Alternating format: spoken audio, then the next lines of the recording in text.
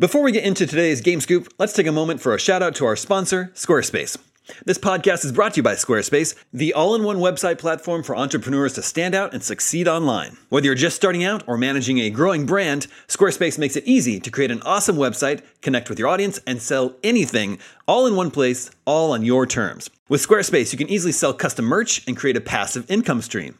You design your products, and production, inventory, and shipping are all handled for you, saving you time and money. You can sell your products in an online store. Whether you sell physical, digital, or service products, Squarespace has the tools you need to start selling online. Use insights to grow your business, learn where your site visits and sales are coming from, and analyze which channels are most effective. Improve your website and build a marketing strategy based on top keywords or most popular products.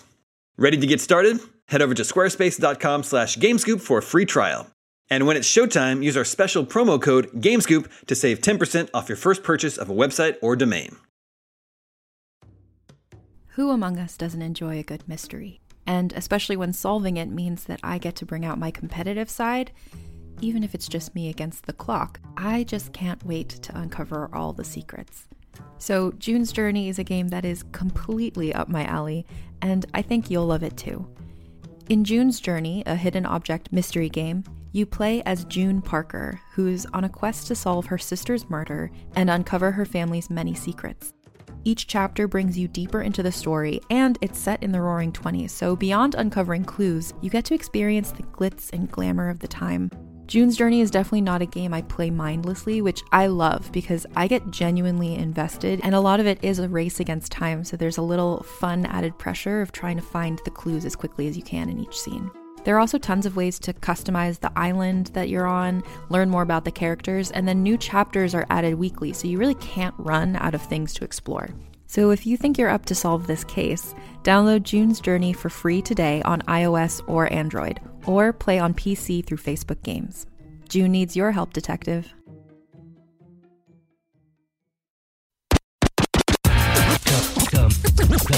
Come get some. Beware, IGN Game Scoop. What's up, everybody? Welcome to IGN Game Scoop. I'm your host, Damon Hatfield. Joining me this week is Justin Davis, Scoop, Tina Amini, Hello, and Sam Claiborne. Hi, everyone. We've got a great show for you this week. We're going to do our run down our yearly publisher rankings based on their average review scores, top 10 publishers. We got to talk about final bosses. Ooh. But first, the news we're all waiting for finally happened this week. E3 2020 has been canceled. It's the first time in E3's 25-year history. Mm-hmm. End of an era. I mean, end of an unbroken streak. That's true. But I mean, that's fair. I don't know what people have been talking about the demise of E3 for many years now.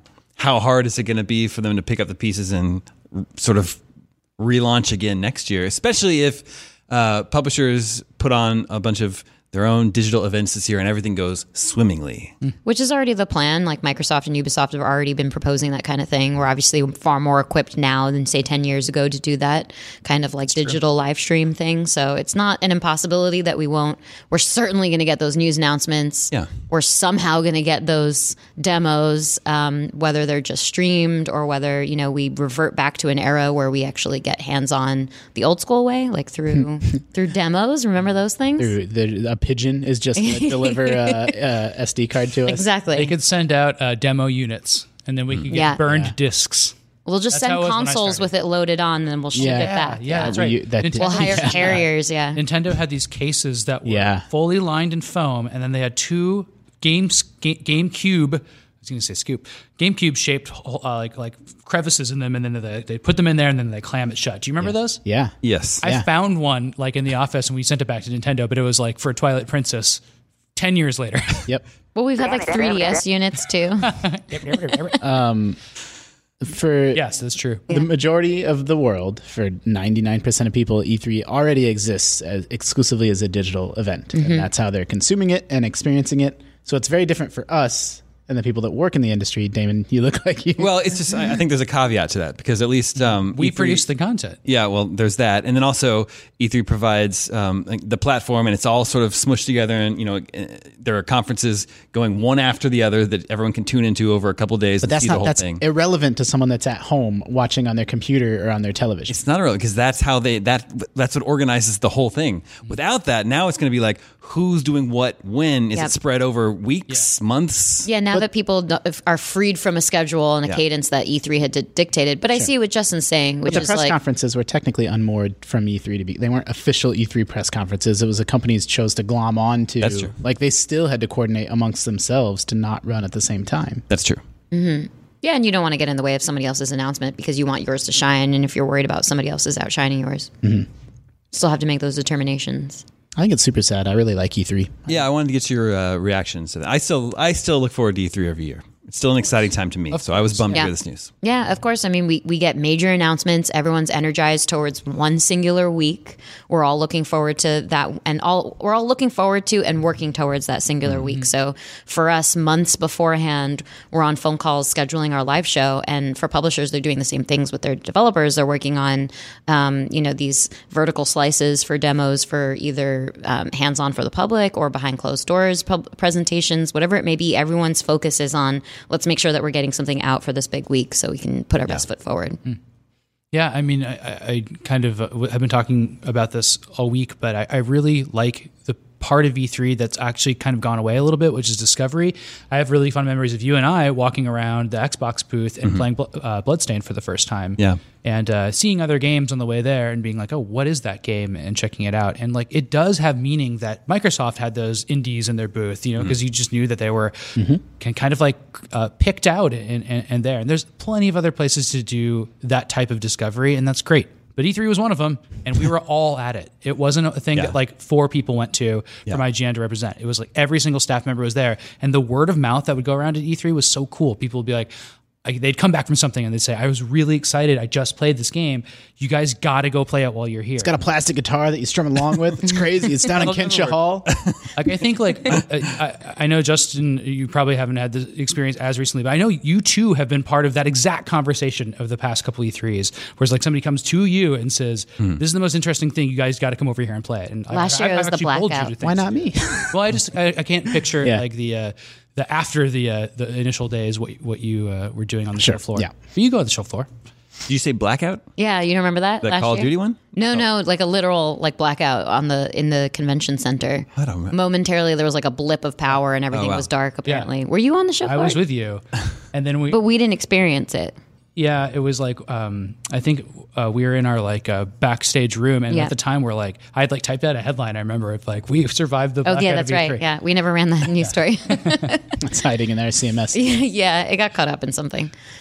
We forgot to mention at the top of the show that we have a couple heart outs Yes, this episode. Tina has a heart out in 20 minutes. that's right. Justin has a heart out in 50 minutes. I'll make it through the And- show. Oh, 50 minutes Hard is out legitimate. T-shirts are coming, right? That may have been a joke. We will see. We do have a Mega Cops t-shirts coming. That's Yes. true. We got a bunch of email about E3 this week. One is from Michael Charbonneau in Bar Like the Fruit, Vermont. And I don't know what that means. Well, What fruit sounds like bar? It's Barre. Even if it's bear. Barry. Even berry. There you go. Damon. Oh, you would know that? It took me. You would know that the city Barre is pronounced If berry. you said like the fruit, That's what I couldn't figure out. Fruit bar? Did that immediately come to you, Barry? no, because That's why I'm so confused. I don't have the written word in front of me. I only have his pronunciation. But if I would have seen the word and seen like the fruit, I probably would have been okay. I don't know You'd be what able he to means solve by. the I don't know what he means by like the Seems fruit. more is like so a workout class title to me. Bar. Yeah, Get it. okay. Anyway, it's Michael Charbonneau from an impronounceable town in Vermont. Nobody knows. Do you think game announcements that were meant for E3 will trickle in much sooner than originally intended? Or do you think developers will wait until mid-June to try and show their stuff in one giant condensed clump as if E3 were still going on? It so depends on how people's negotiations and strategizing go right now. Like, we're obviously thinking about what we're going to be doing in lieu of the one big event, the one big physical presence event. So it really comes down to like, what are Ubisoft's plans? What are Xbox's plans? They mentioned, Microsoft mentioned that they would have some sort of digital streaming event, but they didn't know exactly what the time frame was going to be. I suspect because of everyone's schedules are probably already outlined in a way that like summer/June in general feels like a good place to go, but they may not stick to that singular week.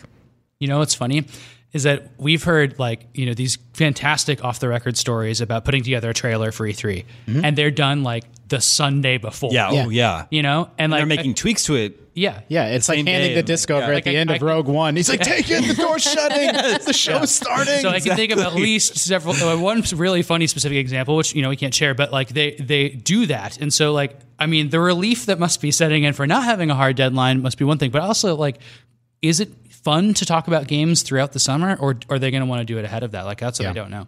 Plus, with next-gen consoles being a part of the marketing wheel this year, too. We haven't even brought that up. Yeah, I mean, next-gen launch year. Yeah, which, like, those have their own marketing cycles, and they want to make sure they get announcements out before those in a certain cadence that's like, okay, here's some games, so you know what these consoles are operating with, or here's price points. We're waiting for that to drop first. Like, whatever it may be, there's so much other information that they have to juggle around that I imagine, like, I mean, we talk about E3 really early on in the year ourselves. We already were having meetings about it. Exactly, let alone publishers who have a lot more to contend with because they're building actual games and they're working on like messaging and what interviews they can make available and so on. So it's a lot to plan. So I can't imagine it'll throw things too off of the originally scheduled programming. Yeah, I mean, I think on the flip side, these companies like E3's canceled, and so they're making it up as they go along. Like they don't. I think everything's know up in the air yet, right now. I hope that companies like IGN and certainly video game companies are good at giving the illusion that, oh yes, everything is under control. Everything is fine. What do you mean illusion? Well, but that's not the case, right? Like E3 is canceled and they're all like, ugh. No, there's stuff to figure out. I think everybody understands that too. But I do think you're right that like too many things were set too far in advance for there not to be summer game reveals. Exactly. Yeah. They're building towards playable E3 demos and the ad space has already been bought in many instances, and a lot of that those transactions have already happened, right? So that their ad plan is kind of like done for the year. And so it gives them a little bit of flexibility of like, oh, now our trailer is not quite ready. Maybe we can wait a little bit, but like it has to happen in roughly that time frame. Yeah, exactly. I mean, we may see some announcements trickle out before or after the fact too, depending on if they're reshifted focus of, okay, there isn't as much of an emphasis on this 1 week, so we have a little bit more flexibility to space stuff out. For us, E3 that month and that week, we see our highest level of traffic on the site and on all our streaming channels. So we like to take advantage of that. Publishers like to take advantage of that. They know that all eyeballs are all at once on the site.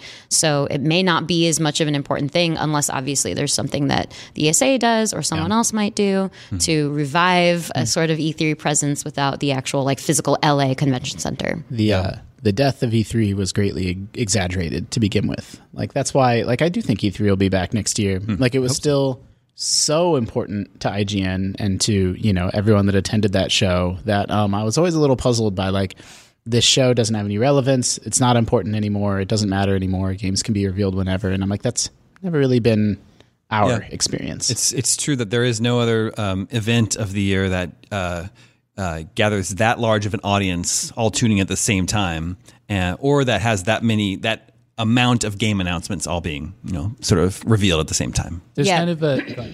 I was just going to say, you could argue that Gamescom is like approaching that level, especially Gamescom as has last a much year. bigger attendance Footprint, yeah.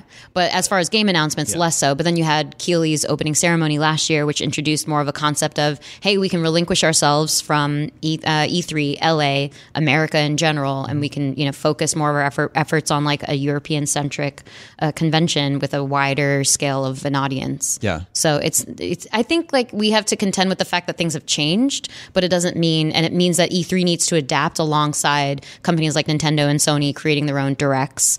But it doesn't necessarily have to mean that they die. They just have to adapt to it and evolve.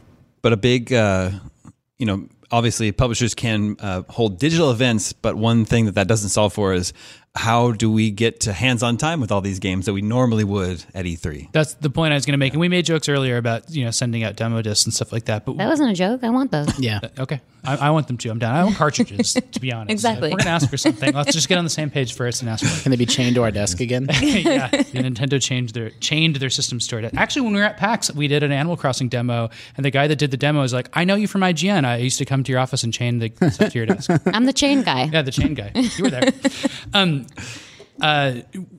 I forgot what I was going to say. You guys are also smart. Previews, demos, getting hands-on. Demos. So for that, that's a really scary thing to not have E3 for. E3 means a bunch of press goes to E3, checks out the new stuff, and then tells you about it and gives you takes. Nintendo Directs and streams from Sony and stuff are going to make their games look like the best things. The message will be completely controlled by the publisher. Mm-hmm. And that's really worrying because they can use bull shots in the form of trailers and stuff like that, and they can do all this stuff. There's always a distinction between what you see behind closed doors, what you see on the show floor, and then what the thing was they showed in the press conference. And so, it's on us as the press to figure out, how do we tell people what's really going on? Because that's our jobs. Critical opinion matters, right? Absolutely, yeah. Well, we're fortunate enough that we're so global and we have other studios located in places that are hopefully advantageous to where developers are so that we can do local things. We can, we do IGN First, where we go to studios and we sit down with them and we get exclusive access to games. So we can easily do the same thing on a different level. If people aren't touring around more themselves with their own preview events, we have access to go to them. Good point. We're lucky enough, IGN is going to, we're a big website with a lot of resources, and we're probably going to be okay. I do worry about the smaller websites and independent voices that really relied on E3 to inform. When I worked at a smaller website, we actually didn't write that much during E3. We played all the games, and then that was content for months after the fact. Yeah. And one way or another, IGN is probably going to get access to the most important things that we need to get access to, but a smaller site might not. And that really bums me out that E3 was a lifeblood of hands-on impressions for games for, many, many enthusiast websites. And that's a concern of mine as someone that just cares about the health of discourse around video games. Or you can have the perspective Kotaku has, which is, previews aren't reliable sources of information enough. And so they've backed away, I think, entirely, or maybe at least in most cases, from preview coverage because it's a very controlled environment in itself. So even though, E3 is an environment where you can go and you can ask questions, even if you get a demo in your hands yourself, either way, it's a vertical slice more often than not. That access is critical to other websites in a way that it's probably not as much for us, in my opinion. Well, it feels completely crazy to know that we're not going to E3 this year. But of course, E3 is not the only thing that's been affected by the ongoing coronavirus pandemic. We're finding out this week it's really going to have a huge effect on all aspects of our life. We're really in uncharted territory here. And unfortunately, this whole scenario is really just beginning. We're really just sort of beginning to understand how serious the situation is. I know a lot of people in the GameScoop Facebook page were wondering what's going to happen with all IGN podcasts going forward. And even if basically there's a plan in place to keep producing podcasts, even if we have to do it from home, even if the production value isn't quite to the level you expect, we're definitely going to try and keep producing the shows for you for the foreseeable future. We love talking about games. We'll find a way to do it. Yeah. Specifics TBD. Anything to take our mind off of current events, for sure. Get together and talk about games. Yeah, good point. Let's move on. Oof. Teo, can we get, boost that. I want all the music to be loud. Let's hear it again. Yeah. You know the game? I don't. That's when you level up in ActRaiser. Yeah. Wow. It's a cute little effect. Yeah. I've said this before on the show, but the sound bites always drive me insane because I know them, but not enough to identify them. They're bouncing around somewhere in my subconscious. Tip of the tongue kind of thing. Yeah. You see that in comments all the time. I always mean to mention what the music cues are, but I don't always remember. Let's talk about publisher rankings. This is a yearly feature that we always end up talking about because it's actually a feature that Metacritic puts together where they rank all the publishers based on a few factors. The average Metascore for all games they released in a year, that we're looking at 2019. The percent of games that got good reviews, which is a 75 or higher. The percent that got great reviews, which is 90 or higher. And then they take away points for the number of games that got bad reviews, which is 49 or lower. They crunch all those numbers and they come up with a list of all the publishers. publishers ranked. So we're just going to go through the top 10 before we dive into this. Are any sort of predictions? I mean, Nintendo's always on the top. Yeah. Well, yeah, and then Because they have such a weird situation where they produce so many internal games, Yeah. and then they get reviewed a lot more because they're Nintendo. So they just have this like confluence of like high scores and like high volume. Okay, so you're expecting Nintendo to be high in the list there. Okay, Yeah. let's see. Number 10, beginning with number 10 was Devolver. Oh, Nice, go Devolver. Good for Very them. reliable indie publisher. Average review score in 2019 of 76. They had Ape Out. yeah. They put out Downwell on Switch, which I still need to play because that's a vertical flip grip game. Cool. Number 9 was Square Enix with an average review score of 76.1. And this is just for the year, right? It's just 2019. 2000. Yeah, so that's Kingdom Hearts and Devil May Cry got pretty good scores. Devil May Cry is across the Capcom, board. Oh, yeah. but Yeah. Square Enix. What am I thinking of? There's some other game Square Enix released more games in 2019 than anyone else. 28 different games. Okay. In 2019. So yeah, Kingdom Hearts was one of them. I don't have It's the full some list other of their action games. game that. What am I thinking of? It'll come to me. I'm sorry. They had Shadowbringers for Final Fantasy 14, Dragon Quest 11S for Switch, Nier Automata Game of the Year edition. Oh yeah, All that's these. I don't think Game of the Year edition should count. Well, you'll have to take that up with Mr. Critic. Mr. Critic, I'll get him on the phone. Number 8. This is pretty good. Number 8 comes with a disclaimer. Oh. Do you know why that would be? because they're gone. Because it's Humble Bundle. Oh. Okay. Humble Bundle is owned by IGN. Wow. The number 8 publisher in 2019. Well, they had, like Slay the Spire. They put out Slay the Spire, one of the absolute best games of the year. That's true. And this year they put out Temtem, which is well reviewed. Temtem is out now. I think it's early access, but Yeah. it's definitely out and playable right now. That's the Pokemon-like MMO. Number 7 was Xbox Game Studios. Average review score 76.4. I don't know what's wrong with my brain, but I'm trying. Like, what did Xbox release last I year? know. My Every mind is single just one of these, I'm like- completely. I mean, they had Forza. They had Gears. Not Forza. Oh. They had Gears. Gears 5. Yeah. But that was it for the fall because they were gonna have Ori and Battletoads, and those got pushed to the That's But side. they right. did put the original Ori on Switch, which is a great game. That helps boost their score. But their score was held back a little bit by Crackdown 3. Yep, Ah. Crackdown. Yeah.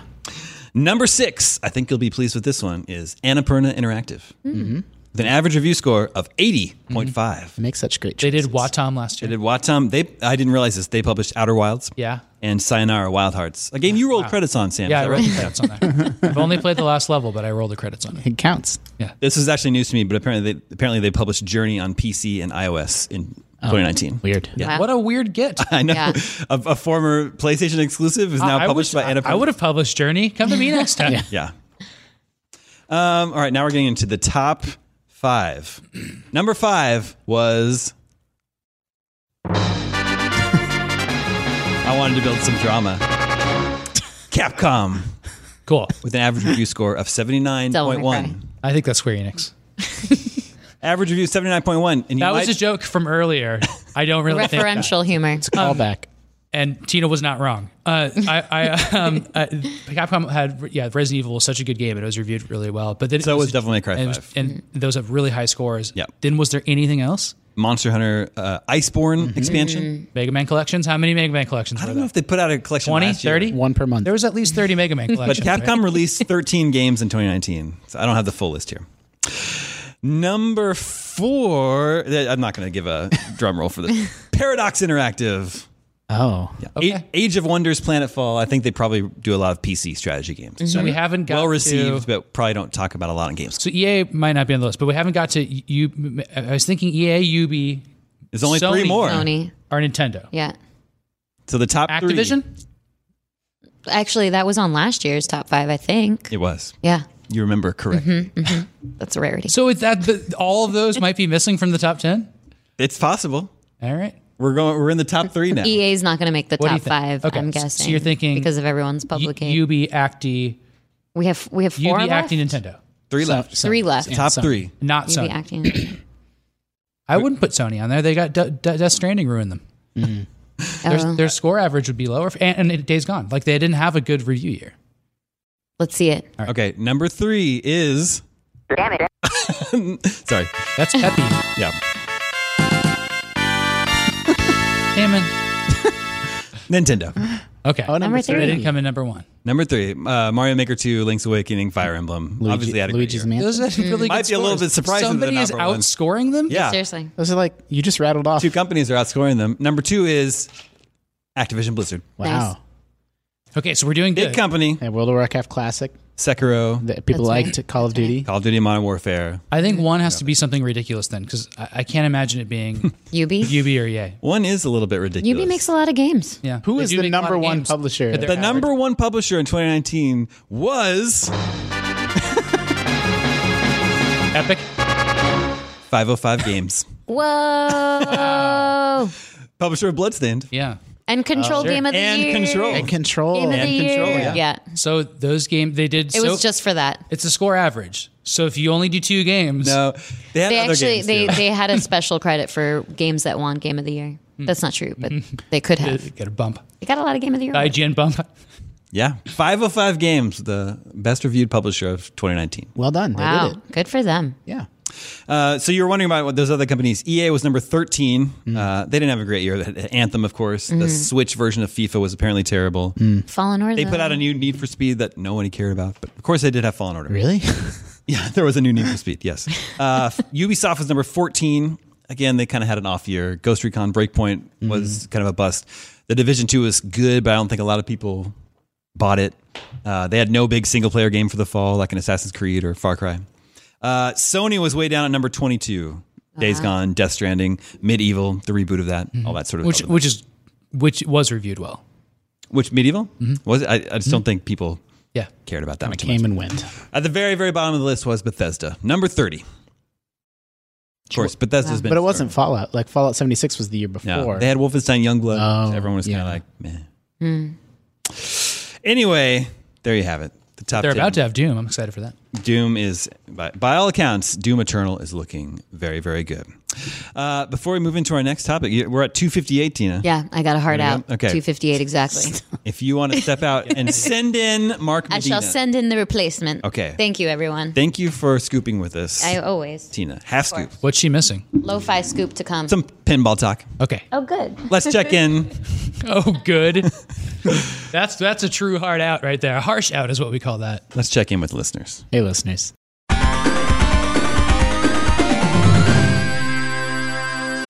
Good Chop offers fully customizable boxes of high-quality meats and seafood delivered to your door on your schedule. Your tasty proteins are vacuum sealed and frozen at peak freshness so you can stock your freezer and cook when you're ready. Choose from over 70 high-quality cuts, 100% grass-fed ribeyes, USDA prime filet mignon, free-range and organic chicken breasts, pork tenderloin, and thick-cut bacon, just to name a few. They also offer sustainable and wild-caught seafood, salmon, Pacific cod, scallops, shrimp, and more. My recent Good Chop box included a couple delicious, boneless 10-ounce ribeye steaks. I also got some Alaskan sockeye salmon fillets that I baked in foil with lemon juice, garlic cloves, and a little parsley. And then there was the thick-cut bacon that I've been baking up for breakfast with my eggs.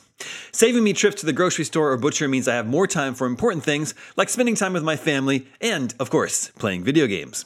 Go to goodchop.com/GameScoop120 and use code GameScoop120 to get $120 off across your first 4 boxes. That's code GameScoop120 at goodchop.com/GameScoop120 for $120 off. goodchop.com/GameScoop120, code GameScoop120. As a podcast network, our first priority has always been audio and the stories we're able to share with you.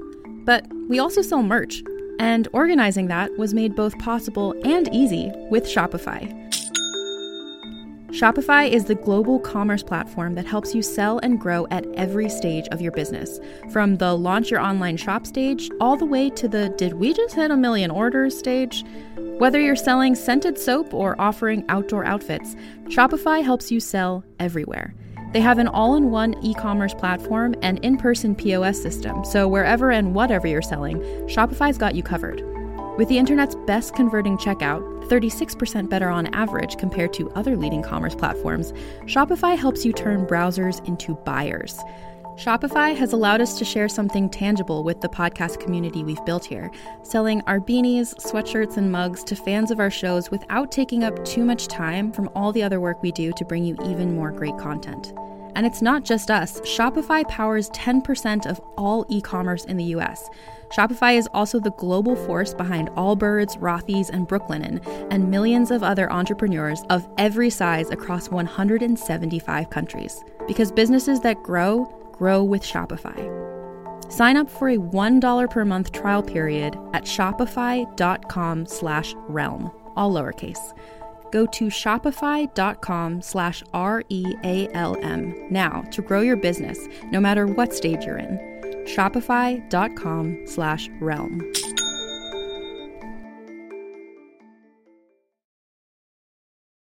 This episode is brought to you by Paramount Plus. Get in, loser! Mean Girls is now streaming on Paramount Plus. Join Katie Heron as she meets the plastics in Tina Fey's new twist on the modern classic. Get ready for more of the rumors, backstabbing, and jokes you loved from the original movie with some fetch surprises. Rated PG-13. Wear pink and head to ParamountPlus.com to try it free.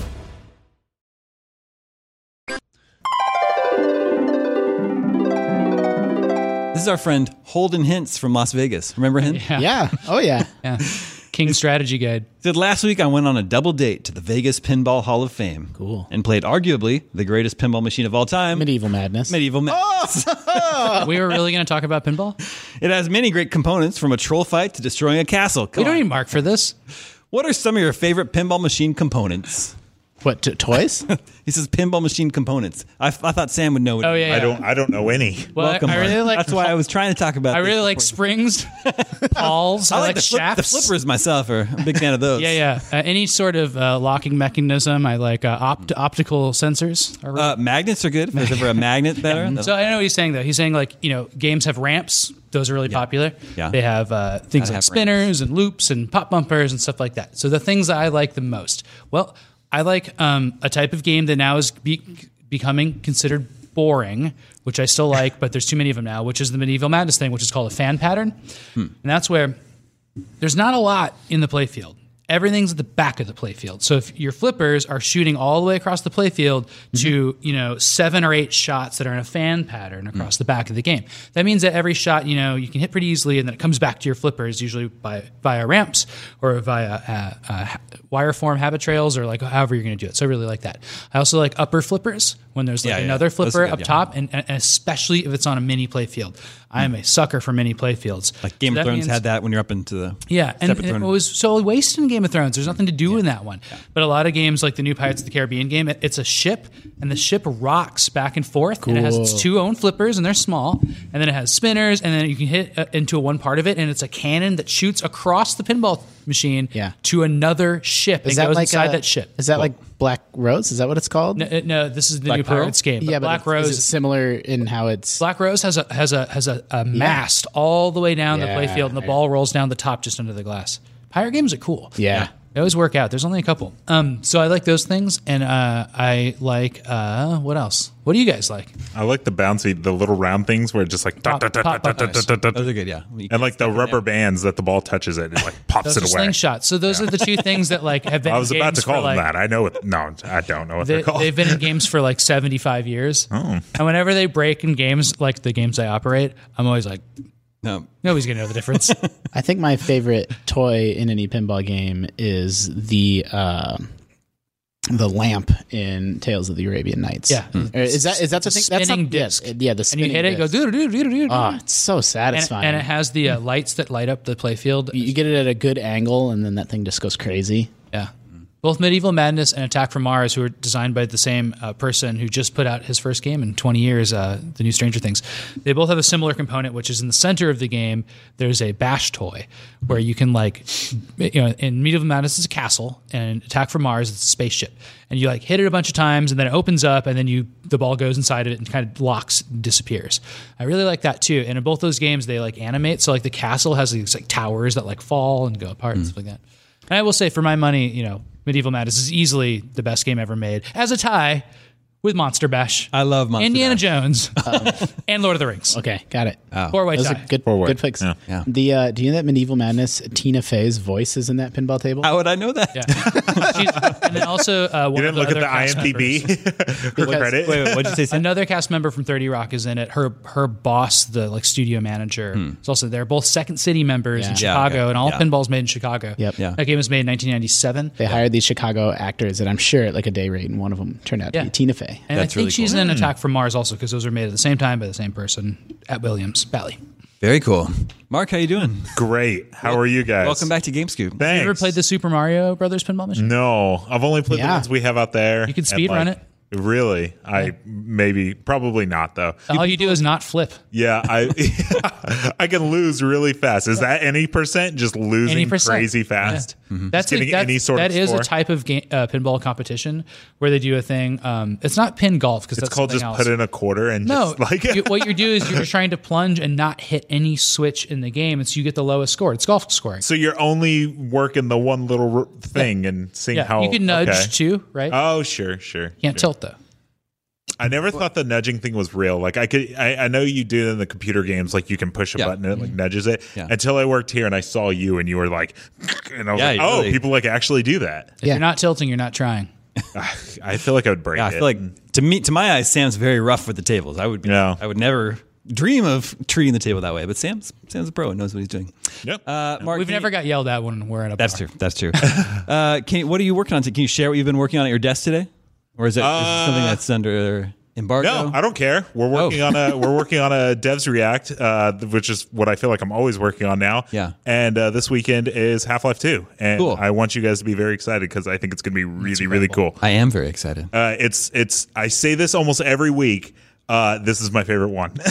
And just so everyone is aware, this is Devs React to a speed run. To a speed run of Half-Life 2. Yeah, the original gameplay programmers for Half-Life 2.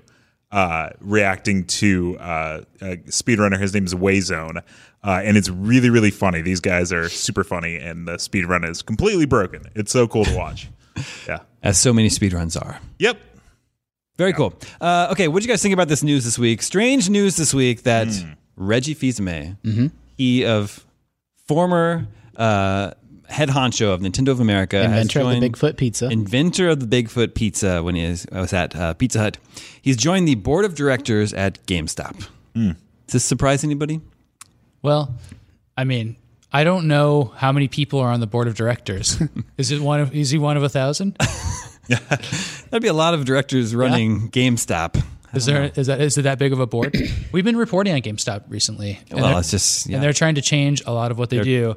And part of what they do is trying to make like spaces for people to come and play games instead of just selling games. And honestly, that's exactly what Nintendo did. They're always like, come to a house and everybody play together. So he kind of makes sense in that stretch. Yeah, I guess so. I don't think it's a surprise. Nope. I think he's semi-retired, and that's what semi-retired, business people do is they join boards. Yeah, you can use your expertise, but you don't need to go into an office every day. Yeah, right? you advise them, and like typically, this isn't like a hard and fast rule, but like usually there's different people on the board. Like I've never seen the GameStop board. I don't know who's on it. So having done no research at all, we know one person. Well, yeah, you're right. But out of 999 people, we know the one. Yeah. There's probably some people that have retail expertise. They don't need to know anything about video games. So it's like there's probably some JCPenney executive that's on the GameStop board. And there's probably some people want JCPenney advice. But like, and then there's people that have video game expertise and there's people that have, probably digital expertise. And like, those people put together, make up the board and, they're the ones that are sort of helping the CEO steer the ship. So, I mean, could he be on the board of directors for GameScoop?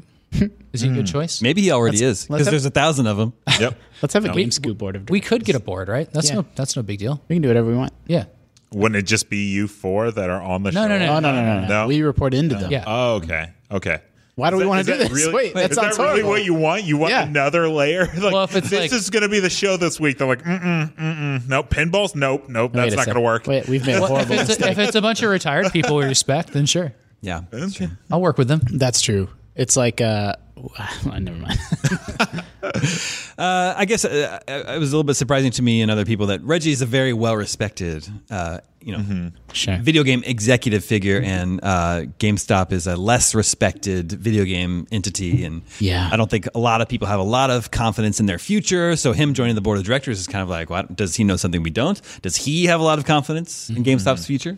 I don't know. Well, part of joining a board of directors is that, you are helping out, but you're not depending on that company for sustenance. Yeah, maybe it's like if they do complete a turnaround story, it's like, oh, Reggie helped aid in this turnaround story. But then if they go completely bankrupt, then it's no skin off his back. Like, it's kind of a good risk for him. That's true.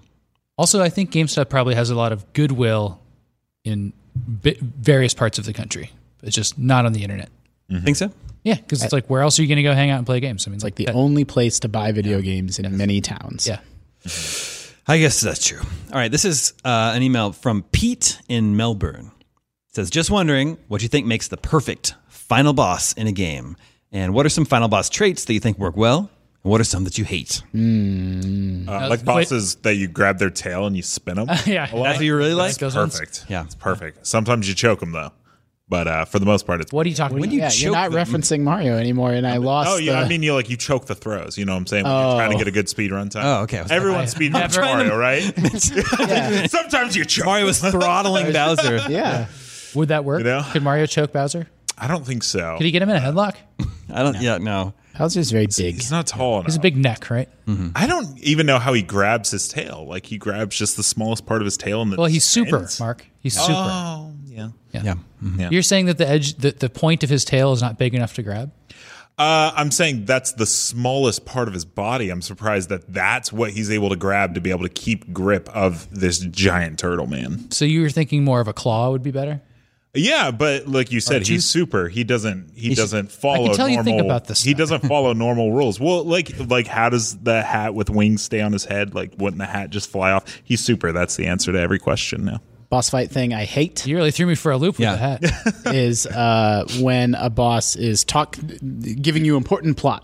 Okay. And it's like, it's very stressful. Like, bosses are stressful. You're trying to figure out where to hide and what their patterns are. They're and like, how it to was beat me all along. Yeah. And then when the boss is like just dumping information on you, I'm like, I wasn't listening to any of that. Like, I'm trying to stay alive. That's kind of how BioShock works. Yeah, a lot of games fall into this trap of like, there's something really important that requires your constant gameplay concentration, and then they're dumping important plot information on you at the same time. It's insane. Once you're ready to fight the boss, you're ready to fight the boss. Right, is what you're saying. Yeah, or just like I can't split my attention that way. Yeah, one of our reviewers, TJ Hafer, said he was having a lot of frustration the other day because he was fighting a final boss, and he didn't say which game. Maybe it's Embargo, who knows? And he said that there's like a cutscene there, and every time he died on the boss, he would have to rewatch An the unskippable cutscene like, before a hard boss is evil. That's really bad. No. Banjo-Kazooie has a quiz show. Yeah, it's really bad. I love that game, but it's so bad. And then the boss fight, it's really hard. It just goes on and on forever. Yeah, it's a million forms.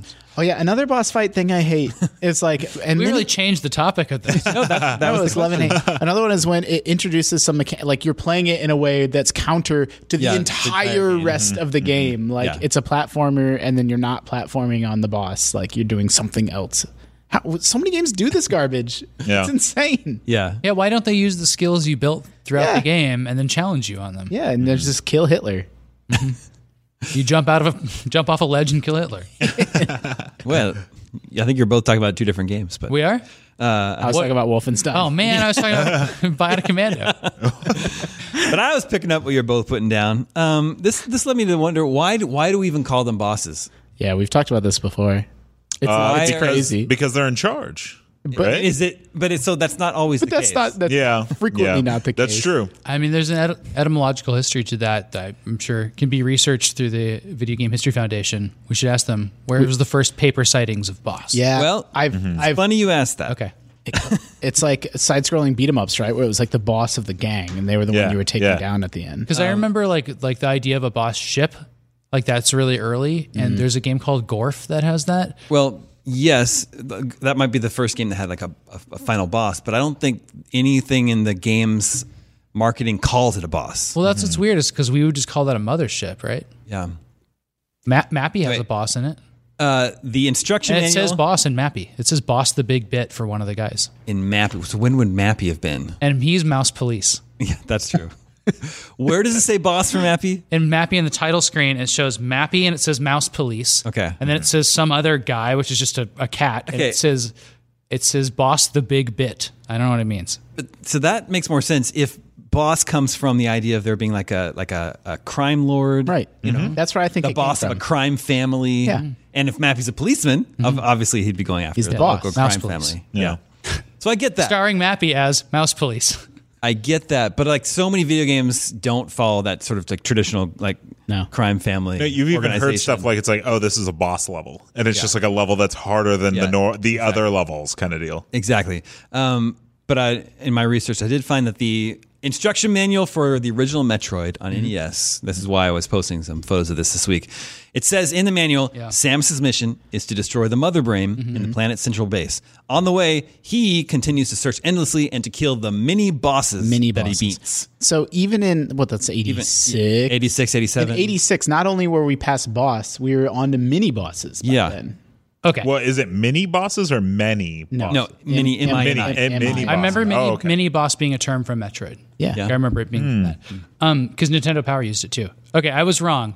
Mappy as Micro Police. It changes everything. Micro Police. But does it say boss? You know, and then it says Nyamko, which is cute. That's the name of a Nyam cat, like Nyamko. It's one of them. As Boss the Big Bit. I was right about that. And then it also stars Mukis as Naughty Folks. Is Boss the Big Bit actually supposed to be like the final boss, though? No, it's just a big guy. So this is the English instruction manual to Metroid? Well, you can't. They were printing whatever they wanted in those things. But I'm just saying, they were all made up. It's an early reference to calling them bosses. Yeah. You know, I read a really, I'll dig it up and send it to you. Maybe we can put it in the comments of GameScoop. A really interesting article about Mario enemies and how their naming conventions, like some enemies don't have an official name, and colloquially, like we know, like, you know, a bullet bill is a bullet bill, but some of those names are just made up. Like they're not canon anywhere in Mario. But then they've been canonized like by the fan community, and then they work their way back into the games. It's just like, well, everyone knows it's called a, you know, Shy Guy or whatever. Like, but some of those phrases didn't come from Nintendo. Yeah, that Mario 2 had some good bosses in it. Fry Guy, Idlide, Mouser, again, Cloglip. Again, this brings up the question: are they the boss? Wart? Are they the boss of this area? They're like, they have employees that report to them? It's Triclide, I think is the name of that boss. Did I say Hydlide? Isn't Hydlide a different game? I think Hydlide is its own. As part of this discussion, I don't like most boss fights. I think. What about Fry Guy? I think on the whole, more of them are bad than good. Like, I think too often they're throwing some gameplay gimmick at you, or like, you know, it's a very different experience than the rest of the game is. What about boss fight music? It's always the best. I have a question about that description, though. Do you think description of what the Metroid? Do you think that they said he because they're just oblivious? Yes, that's an interesting question. Or they're preventing spoilers? I think they're preventing spoilers. Yeah, think about the people that were localizing. I think they're completely oblivious that Samus is a girl. The people that spoilers? I don't think. Think about the people that were localizing that game in 86 or 87. Yeah, they had no idea. Before the NES was popular. I think it's funny to think like, ooh, they were preventing spoilers. That's a lot of people think. No, they weren't. They just had no idea. They just assumed Samus. They just never beat the game. That's funny. Maybe you're going to give them the benefit of the doubt. Yeah. Okay. One more quick question before we get to Video Game 20 questions. This is Steven from Austin, Texas. Says, I listen to a few different game podcasts, but I've always loved GameScoop's banter and camaraderie the most. Also, as a gamer of a similar age, I tend to share your outlooks and opinions. I grew up in the heyday of 8 and 16-bit games, but fell off of gaming around the Nintendo 64 and PlayStation era. To me, the low-res polygons were just such a step back from the beautiful pixel art of the SNES and Genesis generation. I didn't get back into gaming until Mass Effect 2, which showed me how epic and cinematic video games had become. Since then, I've been fully back on the bandwagon, but I have a huge gap in gaming knowledge from the PS1 to early PS3 era. Thus, I've relied on YouTube and watched Let's Plays of games that I never played or can't really get my hands on now. My question is, as professionals in the field, do you have any similar gaps or blind spots in your video game experience? What do you do to try to shore up those areas? Gaps. Yeah, I didn't play anything on the PlayStation. Yeah, you've mentioned that. And before. I was going to get a PlayStation Mini to remedy that. But then it turned out to be horrible. I really intentionally went out and got some of the games that I know are more timeless. Like you've been playing Final Fantasy VII? Final Fantasy VII, exactly. I try to track those games down. But that system had a lot of things that were like locked on it that I would never go back and play. You just kind of had to be there. Like the Tony Hawks and the sports games and stuff like that. I mean, not worth it. But I'm really interested in obscure, like cool games like Klonoa and stuff like that. And, you know, I spend a lot of time going back and playing old games like you do, and in various ways. So, yeah, I would say like original Xbox. I was a PS2 kid around that era, and I played Halo. I really can't think of any other game I played for that. Once the 360 came out and had backwards compatibility, it really helped me learn that library. Like go back. Okay, yeah, I never did because like I got a 360, got Halo 3, and it was like, you know, just staying current. And so that's like a huge gap. Then there's like weird ones where it's like Sega Saturn, but like I think that's a gap for a lot of people. It's everybody. But other than that, no, not really. I didn't play Saturn or Dreamcast, and I had a good reason to, because I had gotten the Genesis, the 32X, and the Sega CD. And then I'm just like, what am I going to play on all these systems? Like, there's just nothing that I like on any of them. And I have 3, stacked up Sega systems. And then the Saturn came out, I was like, no way. There's just no way. And by the time the Dreamcast came around, I'm like, they're never getting me back. Yeah. A more recent one would be Wii U. Like, I never really played a Wii U. You didn't own one? Never owned one. And what's up? You never bought a Wii U, right? I did. Oh, you did? Okay. What did How do you think I played NES Remix 1 and 2? Oh, okay. So good. Yeah. Yeah, no. Sorry, go ahead. I don't have any time gaps. Like, since I've been 5, I've been gaming, consistently. Never stopped. Like everybody on Earth, like, even though I've been playing games my entire life, like, there's definitely games that people love and adore that I just, never got around to. But also in my professional career, I've kind of tried to close that gap. Like, computer RPGs were always something that I admired from afar. I really, respected all the adoration people had for games like Planescape Torment and, Baldur's Gate, all of those classics. And then I've made a deliberate effort to sort of try to work my way through them. And, now I do know and like computer RPGs. Point and click adventures are another similar one. Like, I always knew that everybody loved them and they were so beloved, but it was not an experience I had. And then I've since gone back and played most of those classics. Be a great collection for Switch. LucasArts games. That would be great, yeah.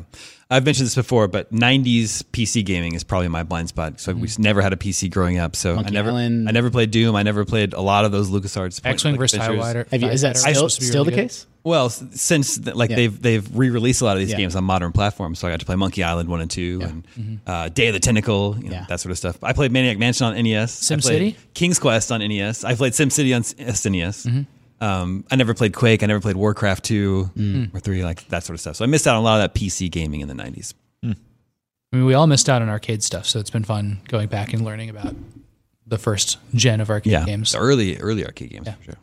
I never played Shark in arcades. Yeah, no kidding. Well, I never played Pac-Man or Donkey Kong or anything. Like, those are not games. Those are my favorite games, and I missed those entirely. I'm just too young for them. My family had a bar, and that's how I got. That's right. The exposure to and you had the Mario pinball machine. Mario pinball and Pac-Man and Donkey Kong and Street Fighter. Yeah, that's great. All right, and that brings us to video game 20 questions. Whoa! It's also ActRaiser. Damn. Our suggestion this week comes from Sky Brown. Let the questioning begin. Sam? This is from before 2000? Is this from before 2000? No. Was this game first released on this generation of consoles? No. Oof. Okay. Is it on this generation of consoles? Yes. Ooh. Is it on the Switch? No. Okay. No. Is it a clarifying question? Please, I would like to. I'm putting a request out to the panel to not be charged a question for this. When it's available on this generation of consoles, like, does that mean that it was, is it a backwards compatibility thing that like you can play a last gen game on Xbox One, or was it like released on this? I don't know if the board of directors will answer that question. Okay, so was this game released like for this new generation of consoles? Yes. Okay. That's fine. It's not just a situation where you can there's some arcade classic. Yeah. But not Switch. Yeah, not Switch. Is this a first party game? Yes. Was it released on PlayStation 4? No. Microsoft first? Yeah, it's got to be Xbox. If it's not on Switch, yeah. But it could be Master Chief Collection. Yeah, because it was originally released for 360, right? It was after 2000, but not originally released for this generation, I think is what he said. Mm-hmm. So but it is available. Okay, was You're this saying a Halo game? And you said it's a first party game. Mm-hmm. So is this a first party Microsoft game? Yes. Oh, okay. So it's Halo. Guess we got this. Well, probably. Does it have Space Marines in it? No. Okay. And then it's nothing. Does ODST count? What? Yeah. Oh, well, let's. I think we should narrow down the original console. So, because it could be Xbox or it could be 360. So, should we burn a question? Could be Phantom Dust. Does this game have a really cool card game system in it? No. Aww. That's 10. The heck is Phantom Dust? It's a game with a really cool card game. It has cards in it, so. I'm out. Yeah. Dude, Phantom Dust rules. God, I thought for sure I had it there. Are the boys in Gears of War, are they Space Marines? But that wasn't released. Oh yeah, it could be Gears. Could be. Yeah, It's not re-released in any way, though, right? No, Gears 1 through 5 came out on. Yeah, you could play Gears 1 remastered for Xbox One. Is this game a part of a series? Yes. Is it a shooter? No. Oh, maybe it's Peggle. Oh wait, that's EA. That's first party. So hold on. Jump to Peggle. So because I know Damon and we share a mutual love for Peggle, and we're going to speed run it. Each of us holding one part. So of this the there's Rare Replay, and Rare is owned by Microsoft. That's right? true. So that's true. They are now. Yeah. It could be Banjo Nuts and Bolts. Yep. It's not a shooter. It is a first party Microsoft. Does this game have animals in it? Of a sort? Wait. Is Banjo a sort of animal? No, hold on. Like, is this game associated with Rare? Is this like a Rare related game? Yes. Oh, okay. Okay, here we go. He just means humans or animals. I hate it when he does this. We have 6 questions. Yeah. Is this game in Rare Replay? Yes. So it's Viva Pinata? Yeah. That's It could be 15. Viva Pinata. So it could be Viva Pinata. It could be any of those games. It could be, Grabbed by the Ghoulies. Okay. Wait, Viva Pinata not on Rare Replay. Yeah, it is. Is it? Yeah. That and the sequel. Does this have pinatas in it? Oh, yeah. Oh, here we go. Here we go. Is it the original game in a series? Yes. Is it Viva Pinata? Yes. Woo!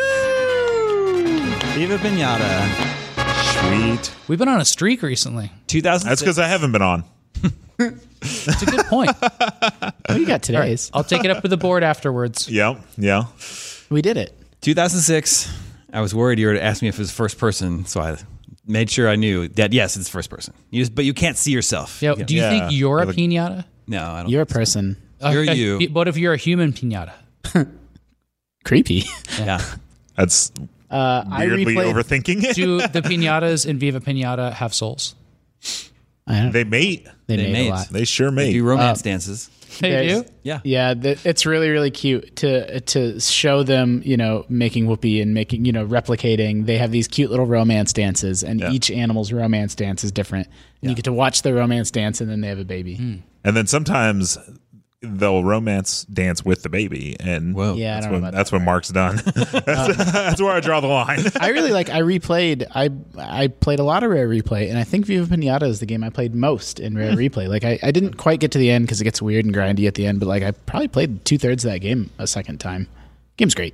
The hard mode suggestion from Skybrown was the DS Viva Pinata game. There was a spinoff. Yeah, I thought that might be. What's it called? I don't remember. If it's Viva Pinata something. Is it? Did it do the thing all those games did? Probably. DS. Viva Pinata romance dance? Pinata digging.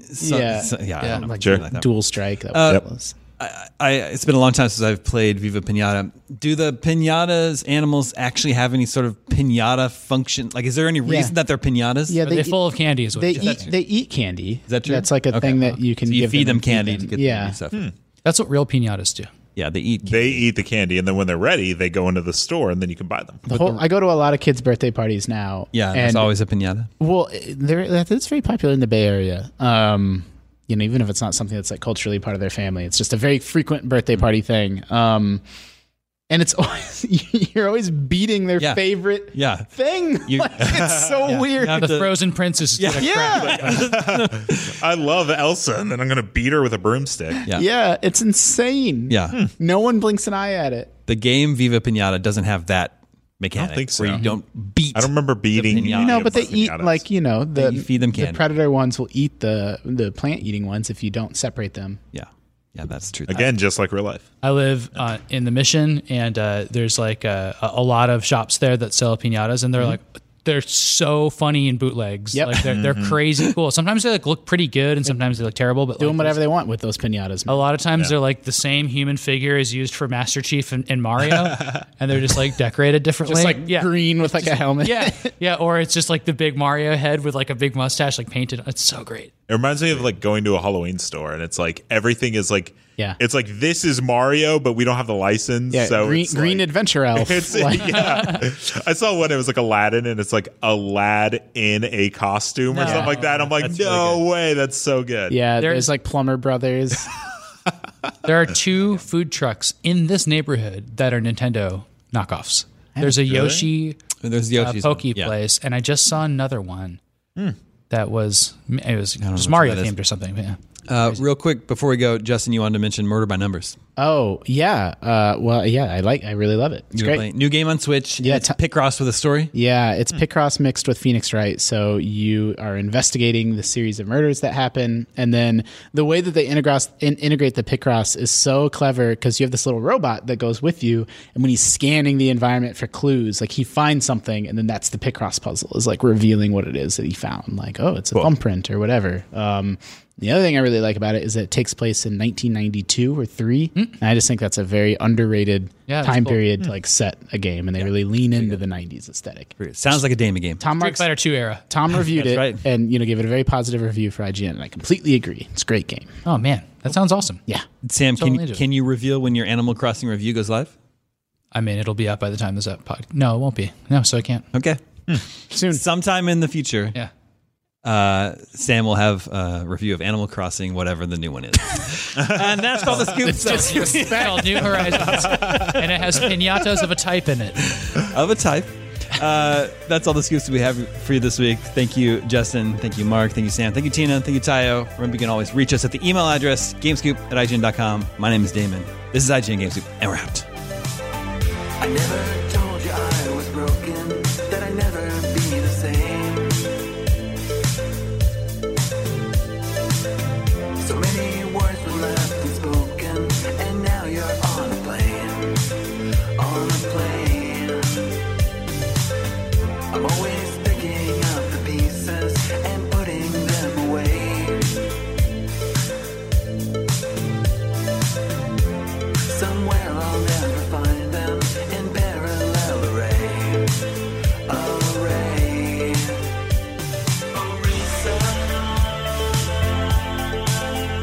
I'm a mess and I need you to know I didn't love you till you told me you needed to go.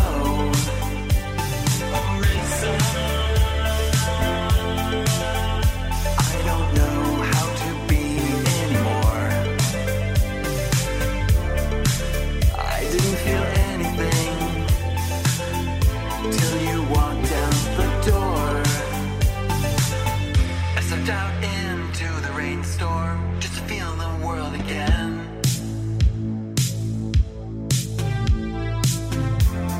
To help myself remember the state that I am in. I am in. Found your necklace in the garden, took it into town today. And when I wrap my hand around it, almost feels like yesterday. Yesterday.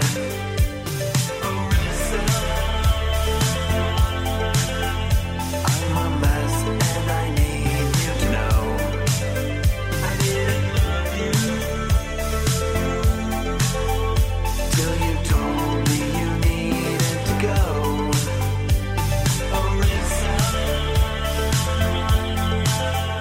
I don't know how to be anymore.